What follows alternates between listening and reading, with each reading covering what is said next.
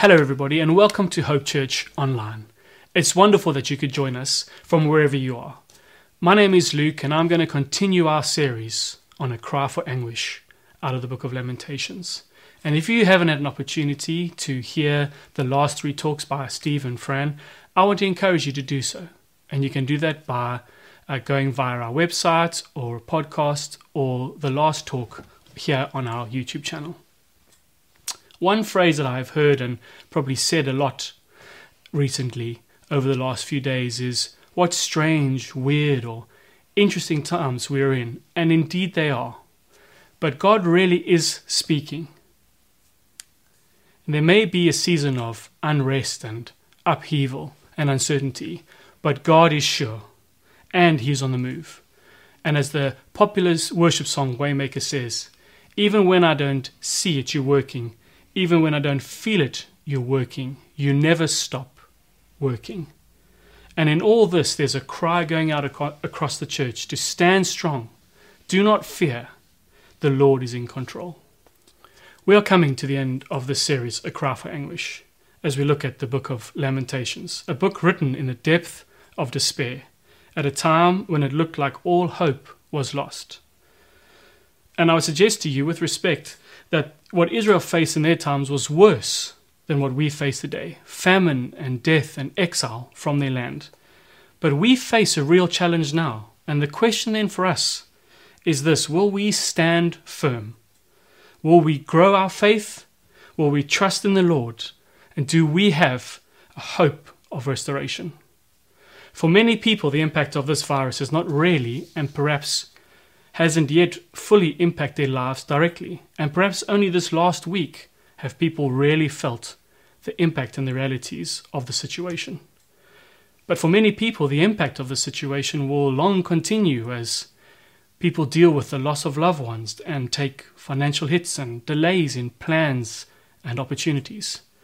So how do we respond in these times of crisis, when the world around us seems to be falling apart?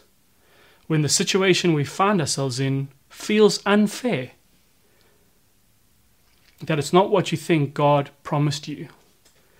It's no lucky coincidence that God led Steve to put together this series in this time. He knew long before I did that I would deliver this message to you over YouTube. God has something to say to us in this moment. And I want to take a moment as we start to challenge our mindset, because so often we can focus on the goodness of God, how wonderful He is, and it's all good and it's all true. But sometimes we can allow ourselves to feel entitled that now, because I'm a Christian, everything should be easy and everything should be blessed. I want to quickly look at two verses that won't come up on the screen, but listen as I read. Psalms 34:17-19. The righteous cry out and the Lord hears them. He delivers them from all their troubles. The Lord is close to the brokenhearted and saves those who are crushed in spirit. The righteous person may have many troubles, but the Lord delivers him from them all. And in 1 Peter 5:10 it says, And the God of all grace, who called you to His eternal glory in Christ, after you have suffered a little while, will Himself restore you and make you strong, firm, and steadfast. And there are further verses similar to that in Habakkuk 3:17-18 and Psalm 73 verse 26.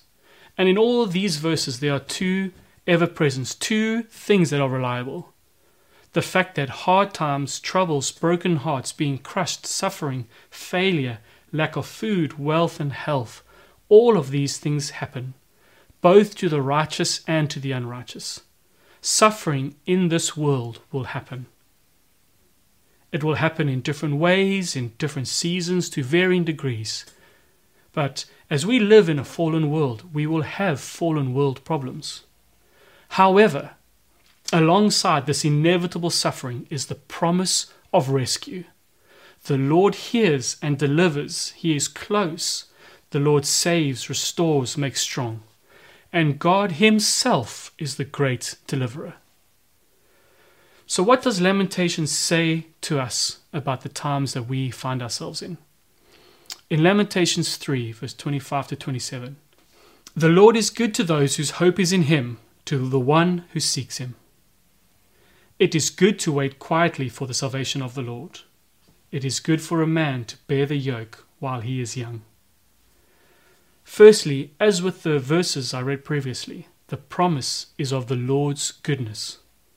But there is an activity here, a purposeful, intentional attitude, a response to our suffering.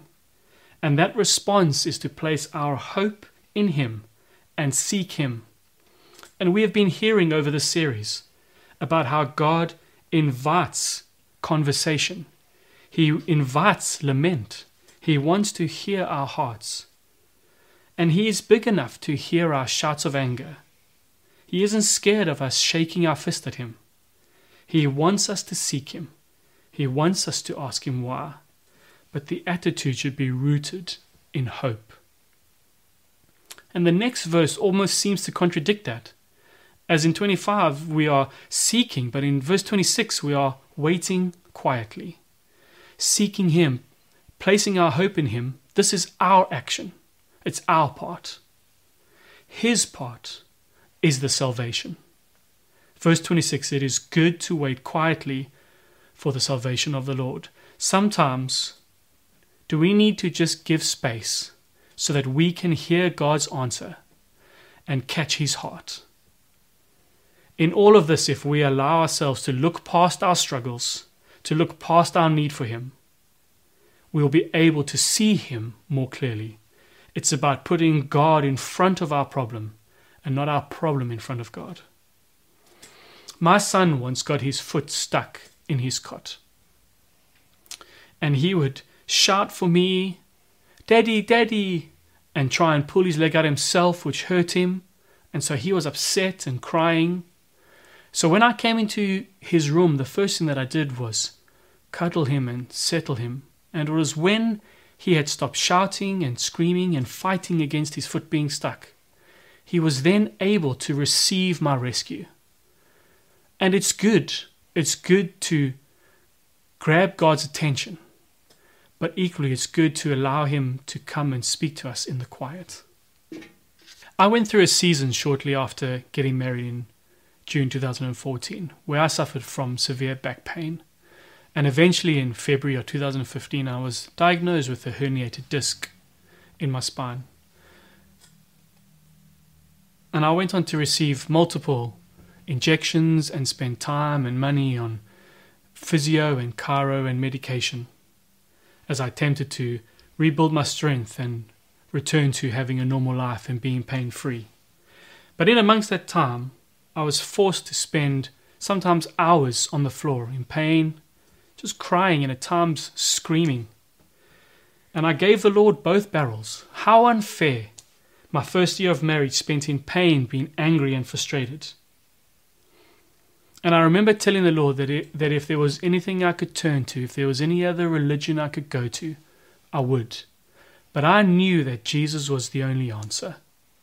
And I hated the fact that I felt like I was forced to love a God who I felt didn't love me. Because how could I be experiencing this if He truly loved me? And I wanted to die at times. I wanted the pain to go away so desperately. But I reached a point in my heart, and I can remember it so clearly, where while on the floor in tears, I said to the Lord, if You would just give me Your presence, if the pain never left me, fine. But if I can have Your presence, I'll be okay. I knew that if God was with me, I could make it through the season. And something in my heart clicked that day. The pain didn't leave me instantly, but something in my heart clicked that day where I no longer loved God purely for what He did for me, but I loved God for who He was. And God has been good to me. He really has.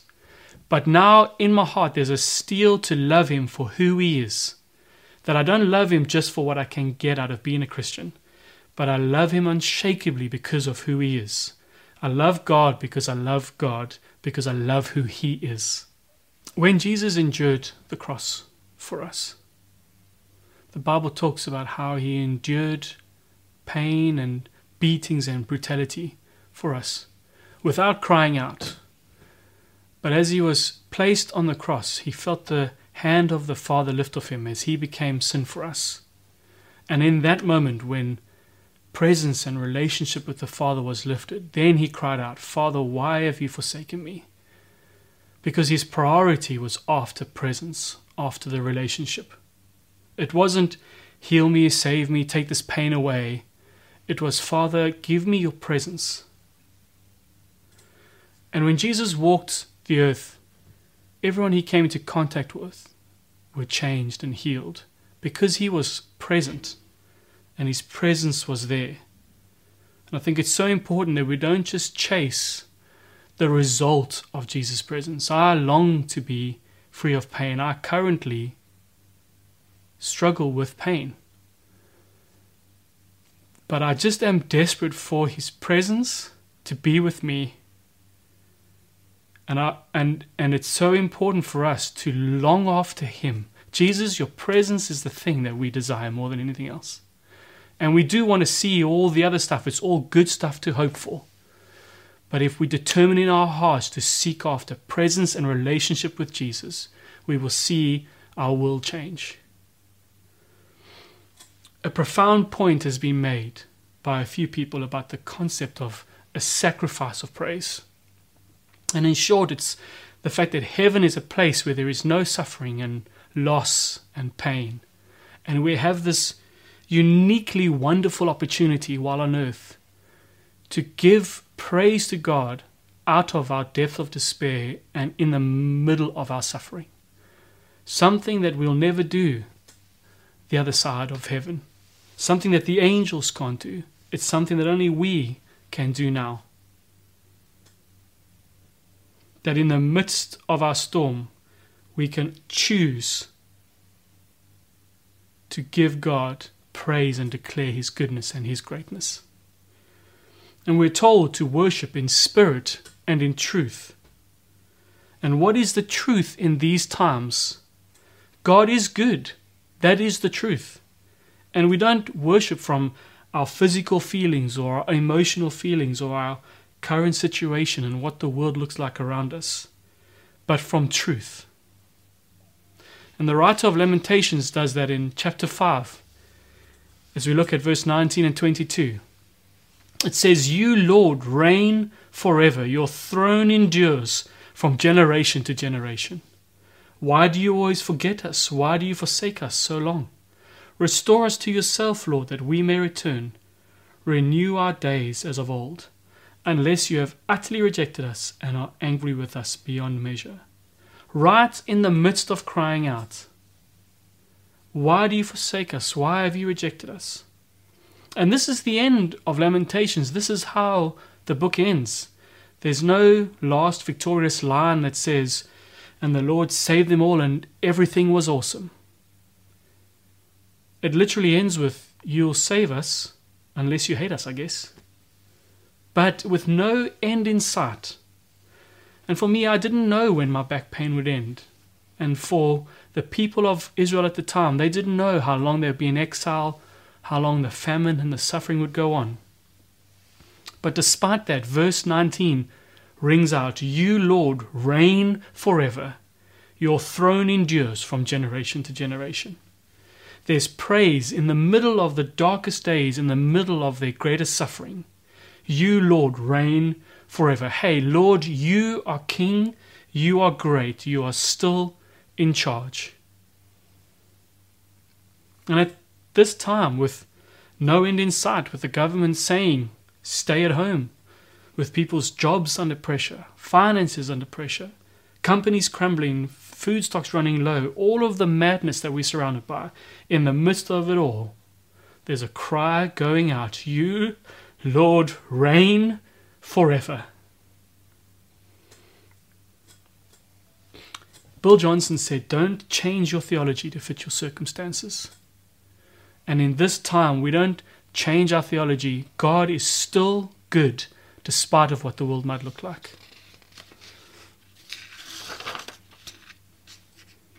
There are a lot of people doing very good things at the moment. In these times, there is desperate need for good things, kindness and sharing and donations. But I firmly believe there is one thing that everybody needs right now more than anything else. And no, that's not toilet paper. It's Jesus. And we honor the hard work, the sacrifices, the acts of kindness, the generosity that's happening all around us. But it's Jesus, Jesus. The hope of our world is Jesus. In Lamentations 3, verse 27, which I read earlier, it said, "It is good for a man to bear the yoke while he is young." And this virus seems to be particularly harsh on the older generation.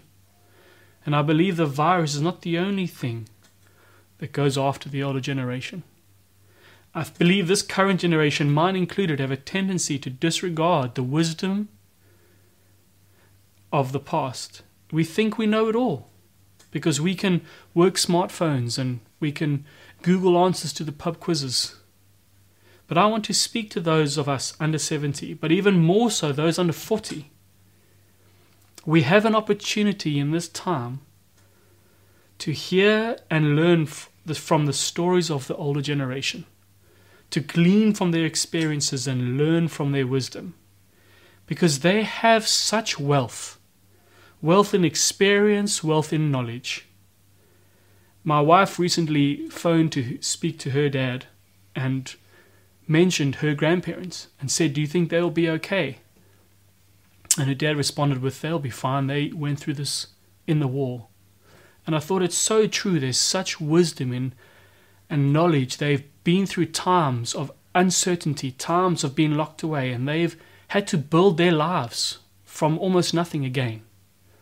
Such wisdom and wealth and experience in the older generation.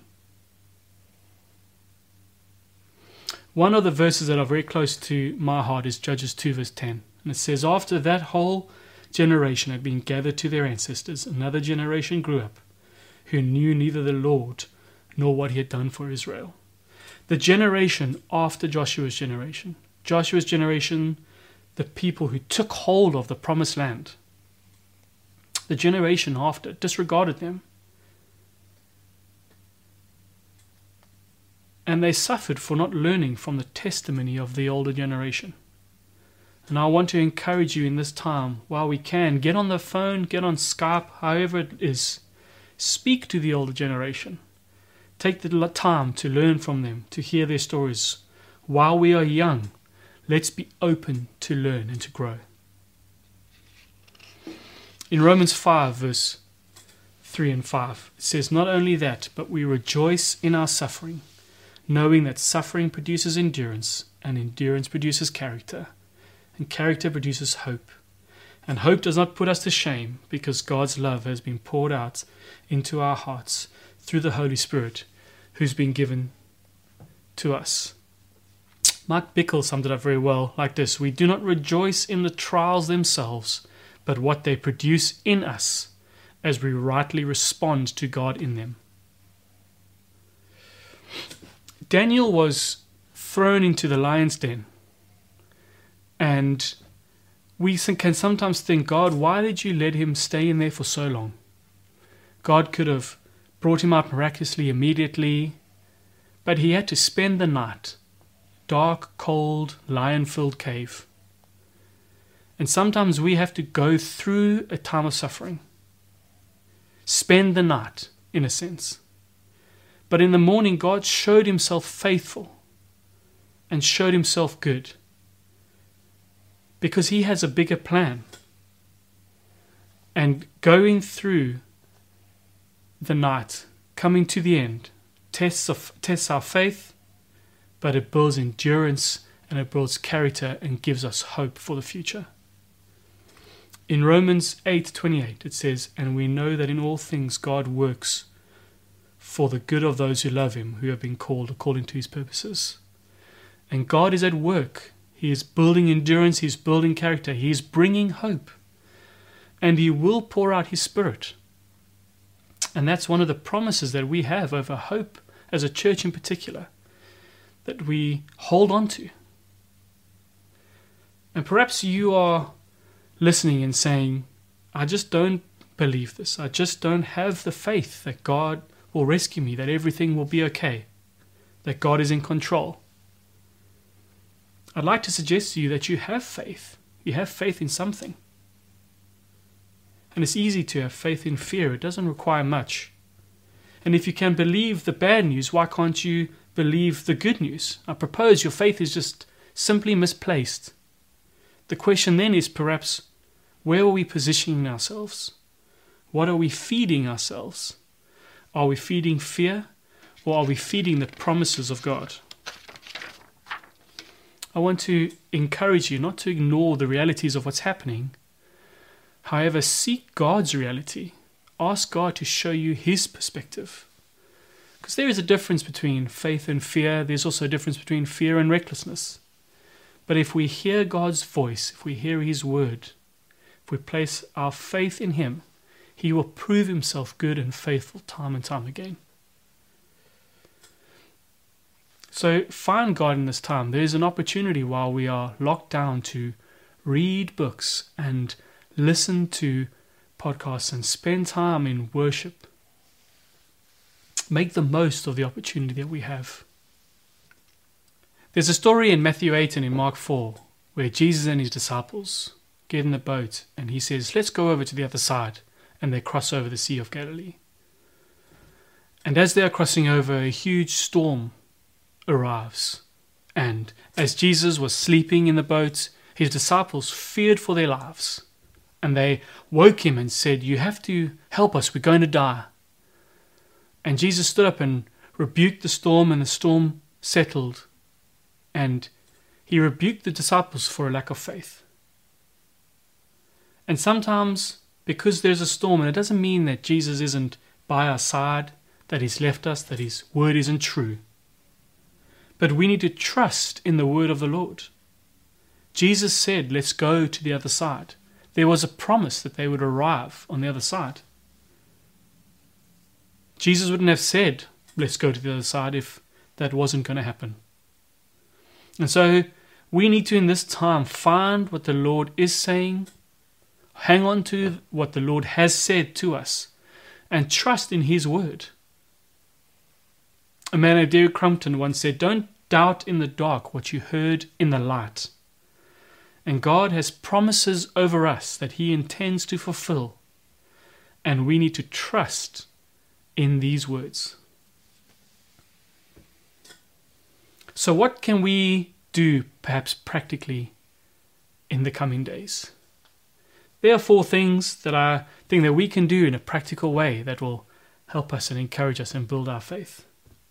One is to feed our faith well with the word and with worship. And we have some resources for that. We have a Spotify playlist and a YouTube playlist of songs that speak about God's goodness and Him bringing us through.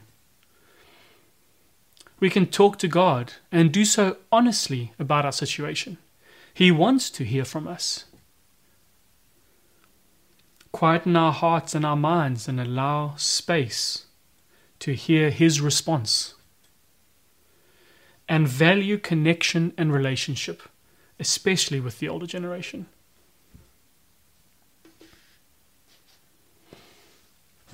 I'm going to end by praying, and I invite you to join with me. Father, in this time when so many things seem so uncertain, thank You that we can put our trust in You. Father, I thank You that You are in control. I ask that as we go about our day, we will be aware of Your presence with us. Your word says that Your mercies are new every day, and we can come to You daily and receive fresh peace, fresh joy, and renewed strength. And we ask, Father, that You will do so. Would You fill our minds with peace, our hearts with joy, and would You strengthen us in these days? Father, we ask for Your protection over the vulnerable and over the elderly. We ask for Your protection over relationships and households as we remain in lockdown. Give us wisdom, Lord. Show us how we can be salt and light at this time, that Your kingdom would come. Draw us near to You, Father. Holy Spirit, fill our hearts afresh. Lord Jesus, may Your name be glorified. You, Lord, reign forever. Your throne endures from generation to generation. Amen. I hope you have been encouraged by this. And I want to encourage you to join us here next week as Jonathan talks about Jesus as the answer for our laments. God bless you. Goodbye.